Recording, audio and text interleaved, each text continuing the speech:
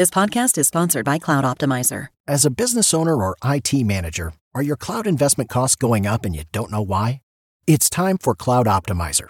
As you migrate your business to the cloud, what you're spending and why you're spending it can get a little hazy.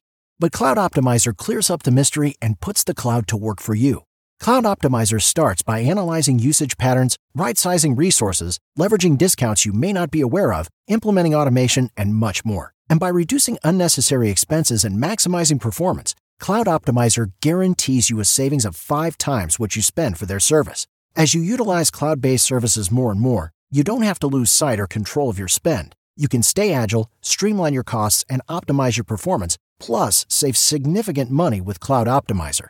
Make the cloud work for you with Cloud Optimizer. Get a free assessment and find out how much you can save by going to cloudoptimizer.com. Go to cloudoptimizer.com for your free assessment. That's cloudoptimizer.com.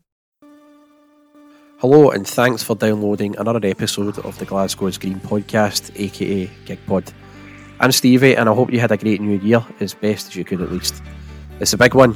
It's a game we've referenced since our comeback in November. It's Rangers v Celtic and it's going to be very real, very soon. Now there's no Reedzo on tonight, he's engrossed with the darts or has a hangover after consuming 2 bottles of Coors. So with me is Sean, aka Etienne Bojan, to help guide us through this preview. Sean, thank you for coming on again. You're very welcome, Stevie, and just for your listeners, just to know, I just won Ligue 2 with Socia Montbéliard against my good friend Craig. It was a network game. So if there's anyone out there who's doubting my credentials as a Twitter manager, I've got silverware, I've got trophies to prove it. And Stevie, lowest expected goals against, highest expected goals for, lowest amount of shots on target on my goal. I know what I'm talking about, and if they just let me in that changing room, please let me in the changing room tomorrow, just before the game, we'll just make sure of this victory. Oh, not to rain in your parade or anything, but I won the Division 9 title in FIFA seasons with CSKA Moscow, beat teams and bored them into submission with my horrible brand of football. But a bit like Celtic tomorrow, see if it comes to that at Ibrox, you'll take it, won't you, Sean? Absolutely, but I think we've both just received text messages from Peter Lawwell. He wants us on board and our new analysts. The new, I mean, it's an interesting one, Stevie, because last time I was on this podcast was a very different experience, and it was quite sad, to be honest. It was after we'd been humiliated again in Europe by Sparta Prague, and enough was enough. Things have turned around since then. Better decisions have been made. Soro is finally playing in this team, single pivot, defensive midfielder. I don't know why the clubs are allergic to this idea that you can just have one man be your defensive midfield single pivot and he can do everything that two players can do. It's always confused me. Hoffenheim signed Diadi Samaseku a couple of seasons ago, and their coach at the time, Alfred Schroeder, kept playing 2 sitting defensive midfielders when he had, who I'd regard pound for pound, one of the best defensive midfielders in football. And since then, the new manager's put him just sitting as a single pivot, doing all that work himself, intercepting, tackling, breaking up the game. And it just frees up the players in front. If you look at McGregor, Turnbull, Christie and Cham, these are guys that you want to be defending from the front with. You don't particularly want Callum McGregor scrambling into the box to try and block a shot like we've seen in Europe all the time.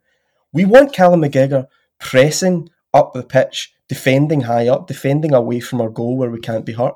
And I think what Soro has done is he's given these guys who are athletic and able to push up the pitch and press the game, he's given them a kind of assurance that he'll be there to mop anything up that gets through. And I just think it'll do us the world of good going forward. And I hope tomorrow the kind of diamond thing that we've been playing can get as a result, and we can build on that, because I think a defeat tomorrow is going to be so... it will be damaging. And it'll be damaging, and the other thing is you'll just... A lot of people will lose enthusiasm for what I think is a step in the right direction from the last few games. The right decisions are being made, and the right teams seem to be making it onto the field. The facts are Celtic are 16 points behind Rangers. A defeat would leave us 19 points behind. I think the league would be over. A draw would still suit Rangers, and it's not a disaster for us. But Sean, I think we're both in agreement. We have to go to Ibrox there and win, and as you say, we have to build on that for the rest of the season ahead. It's the most important New Year's game against Rangers since 1998, the season when we stopped 10 in a row. Can we beat them? We can absolutely beat them, and we can beat them fairly easily. We could beat them with a 7 out of 10 performance. We don't even have to play to an incredibly high standard. The problem that all football teams have is that you can analyse as much data as possible, you can have the best players in the world, but it's very difficult to predict a game of football because so much of it is just complete randomness and luck. And the best you can do in football is to try and prevent randomness and luck from having too much of an influence on the game. One way you can do that is to have Sorrow in front of your defence instead of, Scott Brown. And nothing against Scott Brown, but there's times where you need to move to a different player that's more athletic, that has a different skill set. And so what I can hope for tomorrow is that we make them play the ball in areas where we are stronger than them, we can win the ball from them, and we can hurt them. That's it. If they whip a big stupid ball into the box like they do all the time, and it cannons off someone's head and breaks to, Hadji, and it's a scrappy goal when they're 1-0 up, that is very, very likely to happen. But what I don't want to see tomorrow is hopeless, incompetent, incoherent tactics and Callum McGregor having to run back and make blocks in the box. See that chaos stuff, Stevie? That's what I don't want to see. What about the fact that Barkas has been called back into the team? I know, again, it's something that you personally feel that Barkas came into a very difficult situation and he was maligned a wee bit unfairly. Are you happy that he's going to be in goals at Ibrox tomorrow? I'm delighted he's going to be in goals. It's very difficult to judge someone like Barkas when he's in a team that is assembled every game to basically play into the hands of absolute football and chaos. It's very difficult to save the shots that he was expected, that people, wrongly expect him to save. In the same way that people are wrongly expecting that every time Edward has a shot that's in the box, it should somehow go in, when it's just not the case. A lot of these chances are a lot harder than they look, and a lot of these saves are a lot harder than they look when you just put it down to like XG and stuff like that, which obviously people are still so allergic to and dismissive of. I like Barkas. I think he's a good keeper. I think he's technically very solid. He does things properly. Like, for example, the guy, the number 9 for Dundee United, there was a good wee counter-attack. They were sprinting through and goal.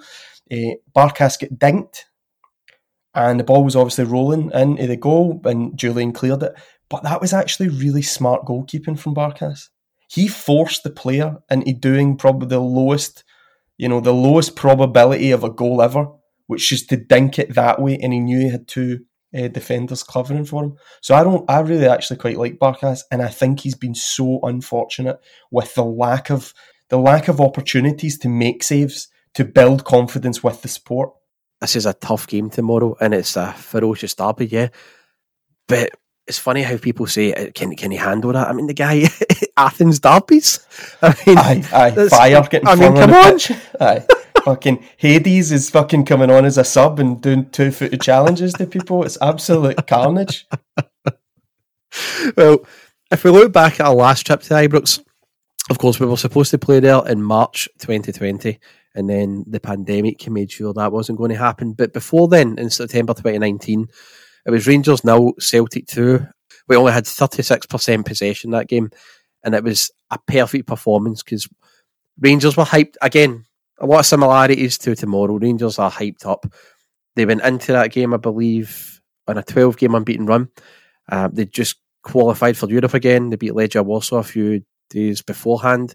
We were stuttering a little bit, and we had the Clues debacle as well just previous to it. And a lot of people were saying Rangers just have to turn up, and it's a given. Now, it didn't work out that way at all. We ended up going 1-0 up through Odsonne Edouard with a really, really cool finish, and then Johnny Hayes scored with practically the last kick of the ball. We sat in, we contained them, we made it really difficult. We didn't give them a sniff up front, and Julian was in Pires. I'm just wondering, for tomorrow, do we be that pragmatic? No, We can't. It's a difficult one, Stevie, because I think there's different things going on. Like as a fan, you're watching football, high level football, but you've got this emotional attachment to it, and you want to see certain things that are not necessarily going to help you win the game. Like, for example, Scott Brown doing a big tackle to somebody and screaming in their face, right? It has an effect. I think it does have an effect, but it's got a much smaller effect in the outcome of a game than, 1990s and 1980s football would like us to believe. So I'm not sure how much we should focus on that kind of stuff, to be honest, and being aggressive in the front foot and all that. I think we just have to be smart and wise in our decision making. If I'm looking at Rangers, their weakness is the fact that their weakness is also their strength, which is another cliche, but their strength is the fact that their fullbacks are essentially the beating heart of that team. It's 50 goals and assists between the both of them, I believe. Right, so you don't need to be don't need to be Pep Guardiola to figure out what Rangers are doing with that team. I would allow their right back and their left back to come as far up the park as they want, because, like I said off air to you, Stevie, let's say it's Edouard, Elyounoussi and Turnbull up front in a kind of trio, or Griffiths, Edouard and Turnbull, whatever the combination. That trio is coming up, if they play a 4-3-3, that trio is coming up against Goldson, Helander and Davis. Now, with all due respect to those three players, Edouard will probably win the Champions League soon with a club, right? Because he's not going to go to Southampton for a wee English football patronising trial for a couple of years. Elyounoussi is a top player, and Turnbull's get potential of being another absolutely outstanding footballer. I fancy that against them a lot, that trio. And a way to expose that is to let their fullbacks gallivant up the pitch as much as possible and open up that space. What Rangers do really well, by the way, in that 4-3-3 is they get their left midfielder, their left central midfielder and right central midfielder kind of go over and cover, and they're very tight and compact and they're really good at doing it. And it's why you watch so many Rangers games and you're just like, how are their fullbacks not being punished? And it's just to credit Rangers and their coaches and whatever, that they do it very well. But I suppose my point is that we have to play into play into their weaknesses and allow them to lose the ball in areas that they don't want to lose it. And also when they're trying to form an attack, and like it's kind of been proven with kind of modern football, the most likely are to score is the few moments after just immediately winning the ball back, and that's what happened with that whole gegenpress thing in Germany with the counter press ideology. So I would say that we have to be smart tomorrow, and I don't care if that's giving up possession or anything. I don't think those stats are really important. It's about being smart, and it's about exploiting them. But what's interesting is the personnel of both teams since that game in October has changed drastically. Now, tomorrow, they're going to be without the two players that really made them tick in that particular game, Ryan Jack and Scott Arfield. We didn't have guys like Sorrow. We didn't have guys like David Turnbull. Edouard wasn't even there for that game. And furthermore, we're no longer playing this 3-5-2 formation. That's been binned for what seems to be this 4-4-2 diamond. Now, we've talked about Rangers' weaknesses being their strengths, and we'll move on to that because their fullbacks are dangerous. I mean, when you look at the assist and goals between them, it's 50 odd or something. It could be over that now. It's a ridiculous stat. And when you look at our fullbacks, we are not as strong as they are.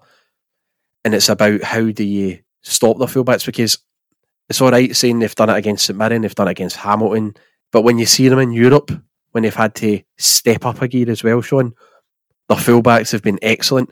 So I wouldn't just say it's a case of them dominating the Diddy teams. They have actually stepped up and they've proved themselves to be two extremely competent footballers. Yeah, they are. They're good footballers, and there's no doubt about that. Rangers have got many, many good footballers, and Celtic have got better footballers, by the way. There's no question about that. Like, Ayer will leave Celtic, go on and win a Champions League with someone in the next 5 years, and we will all look back and go, I cannot believe we actually had Christopher Ajer. I'm still convinced that Christopher Ayer's playing out of position. If I was a coach, which I am, because I'm courtesy of Football Manager and a very successful one at that, with my League 2 title sitting behind me, I would have him as a defensive midfielder. Frankly, just would be unbeatable. Just basically a Norwegian version of, I don't know, like a Busquets, like a tall anchor man kind of midfielder. But anyway, I digress. They have good players. I think we have better players. I think we need to force them to play the ball into areas which we are dominant. If it's a 4-4-2 diamond against their wee narrow 4-3-3, or even a 4-2-3-1 that I know that Duco James had been saying that they might revert to, we dominate the middle of the park with a diamond. So make sure that ball is coming inside, and that you're pressing the ball when the ball's in areas where you have a numerical advantage, and that's where the strikers really need to put a shift in. I'm not so sure Griffiths has got the fitness to do what's needed to force their two centre backs to be playing the ball, inside instead of out wide. But like I said before, there's times in a game where we should allow their wing backs or full backs, whatever you want to call them, to get the ball and to come forward and to sit back and soak up a bit of pressure. Maybe revert to a 4-3-1-2, that old Inter Milan tactic that Mourinho used, and they let teams have the ball out wide. They encouraged crossing from wide and from deep because they were strong enough to deal with it. Absolutely, Stevie. So. And with Sorrow, I'm very confident that when they're going to play those balls inside, even let's say they're playing a ball into Morelos' feet, I'm confident now that we have Sorrow there, that he'll be intercepting. He'll be putting them under pressure. He won't be making silly fouls. He won't be having, these Macho Man Randy Savage v Ultimate Warrior type fights with people on the pitch and making it all a big spectacle. So it takes the emotion out of the game, and it's just simply a professional business-like performance. Whereas Scott Brown sees this as the arena, the theatre and everything, and he puts so much emotion in it, and that's where we have faltered against them in the last few games because of Scott Brown making it all about him. I'd agree, and again, I don't want to make this a personal insult against Scott Brown, because he probably isn't. That's just the way he's always really played. I remembered him doing that to people in 2007 when he played for Hibs. I remember having fights with Lennon in the park and slagging Lennon and stuff. So it's part of his game, and I think something that needs to be appreciated with Scott Brown is that I think that type of game allows him to get into a kind of flow state. I don't think Scott Brown goes out to make things all about himself. I think he needs that kind of motivation and personal fights on the pitch to get him into a flow state and to up his performance. However, I don't think that's necessary tomorrow, and I don't think it's optimal. And just a quick point on that thing you mentioned about emotion. Edouard always gets slagged because he's uninterested and whatever, right? So you want to see a big wide smile and a big happy grin or an enthusiastic or whatever. That's what football fans... That's something that football fans overvalue, and rightly so, because we're emotional creatures and we just want to see our team win. What I love about Edouard is the fact that he is like that. He's Panenka in penalties and cup finals and not even celebrating them. That just shows you that this guy just doesn't really care about the pressure of the moments, and he does the right things in the best. He does the optimal things to score goals. I know he's been in a bit of a bad run recently with his finishing, but I like that kind of player in my team, and I think those players are so dangerous in these kinds of games. Look at Morelos and how ineffective Morelos is in these games. He's a sideshow. He's a sideshow Bob. He's a sideshow clown. He's fighting with people and off the ball and elbowing people, and somehow, because refs are doing funny handshakes at the start of games, no getting sent off. So that plays into their hands. If you take out a Scott Brown and put a Sorrow in, and they go with a Morelos, or they go with, they used to have guys like Andy Halliday, and even Scott Arfield, that get involved in all that stuff, the less emotion in our players that can, that can execute a plan, the better, because we don't even have the fans there, and I think not having the fans there makes that whole thing even less important, the emotional aspect. I think we need to be clinical, and we need to perform like top level athletes, and we've got plenty of them. And you're talking there about how Morelos is a sideshow, and I agree, he's a clown, and I know he scored against St Mirren, and that'll be a champion war cry of him being back, but the reality is he's a diddy and he'll do nothing. But a player that we do have to look out for, I believe, is Kemar Roof. I think he's a threat. I think he's dangerous. And I think he can cause us serious problems unless we get to grips with him very early on tomorrow. He's not a player that I think Celtic can't handle. He's not a player that I think Celtic that should be afraid of. That's the one thing they don't have, Stevie. They haven't had it since they were the original Rangers, where there was players you genuinely did not want to have to watch play against your team. You know, you could probably think of more because I was less. You know, I was a bit younger during the real dark days in the 90s, but. Let's be honest, right? I was a wee kid going to Celtic games in 97, 98, 96 was, I think, the first time I went. Van Hooijdonk and all that. I remember being a wee guy and Rangers turning up at Celtic Park with, like, just ridiculous players that you'd seen playing World Cups. Brian Laudrup and stuff, and you're just like, how is this fair? How is this even being allowed to happen? The big one for me is, I know you can say Laudrup, Gaza, and even at one point fucking side Marco Negri and Gattuso and all that. The one was always Andy Gorham. As soon as Andy Gorham was mentioned, it was like, that's another clean sheet, that's another defeat. Rangers don't have that nowadays. They don't have that superstar, invincible sort of figure like Andy Gorham was, like Brian Laudrup was, like Paul Gascoigne was. But what they do have is they have a very well-drilled team instead of like these individuals that are real stars. And in terms of a lineup and how you would set us out, do you think we're going to be more backs to the wall and will this suit Shane Duffy?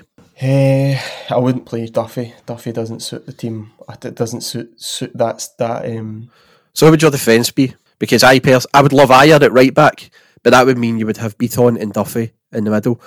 And when you've got that Morelos and Ruffin, you can't do that. So it's going to have to be Ayer taking control in the middle of defence and Frimpong at right back. But who's going to be next to Ayer? Is it going to be Beaton or is it going to be Duffy? That's a big question.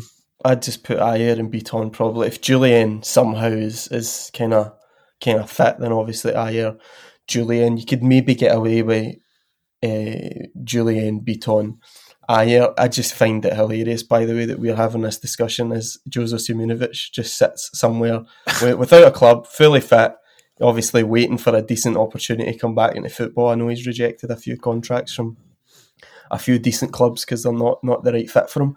I was reading that article actually recently. I mean, honestly, Stevie, the fact that, you know, I know there's lots of people like Beaton in that position, but Beaton is the perfect defensive midfielder anchor guy as well. Like, just play him in his proper position. Like, for so many, try to convert him into the centre back, which he's very good at. He's competent at it, but he's not. You know, I'd much rather a Jozo Simunovic in there or somebody who's a really good box defender and can play and pass the ball. But anyway, we don't have him, so I would probably go with Beaton, Ayer, centre backs, and I would put Frimpong out right. And you know, you can only hope that he starts getting better instructions and he starts, you know, his positional sense starts getting better, and the more games he's playing, he's, you know, because we cannot deny the qualities of Jeremy Frimpong. He is absolutely terrifying going forward. It's particularly over like a 5-10 yards like sprint or like acceleration. It's insane, Steve. I've never seen anybody move like him in my life. It's just bizarre how quick he is. But I would go with Frimpong, Beaton, Ayer, probably Taylor, just be safe, and just because Taylor's a good defender and can obviously speak the language. Laxalt still, I believe, doesn't even speak the same language as everyone, so that's obviously a problem. Get him out of this country. Brexit means Brexit. Like how South American footballers are now part of a Brexit racist campaign. That's the kind of people that vote for that kind of stuff, genuinely. But I mean, it's a difficult one. I hope Julian's fit, because Julian is by far our best defender in that regard, and I wouldn't play Duffy. And the reason I wouldn't play Duffy is that I would bring Duffy on to protect something for the last 15 minutes, but I don't think Duffy has the range of passing, has the ability, the ball control, or the pace that would be needed for the kind of, you know, more positive line the defensive line that we'd be trying to play. And then in midfield, then is there going to be a wild card thrown in with Scott Brown and Soro, or do you reckon we'll just start with the way it's been with Soro and Turnbull pulling the strings in midfield?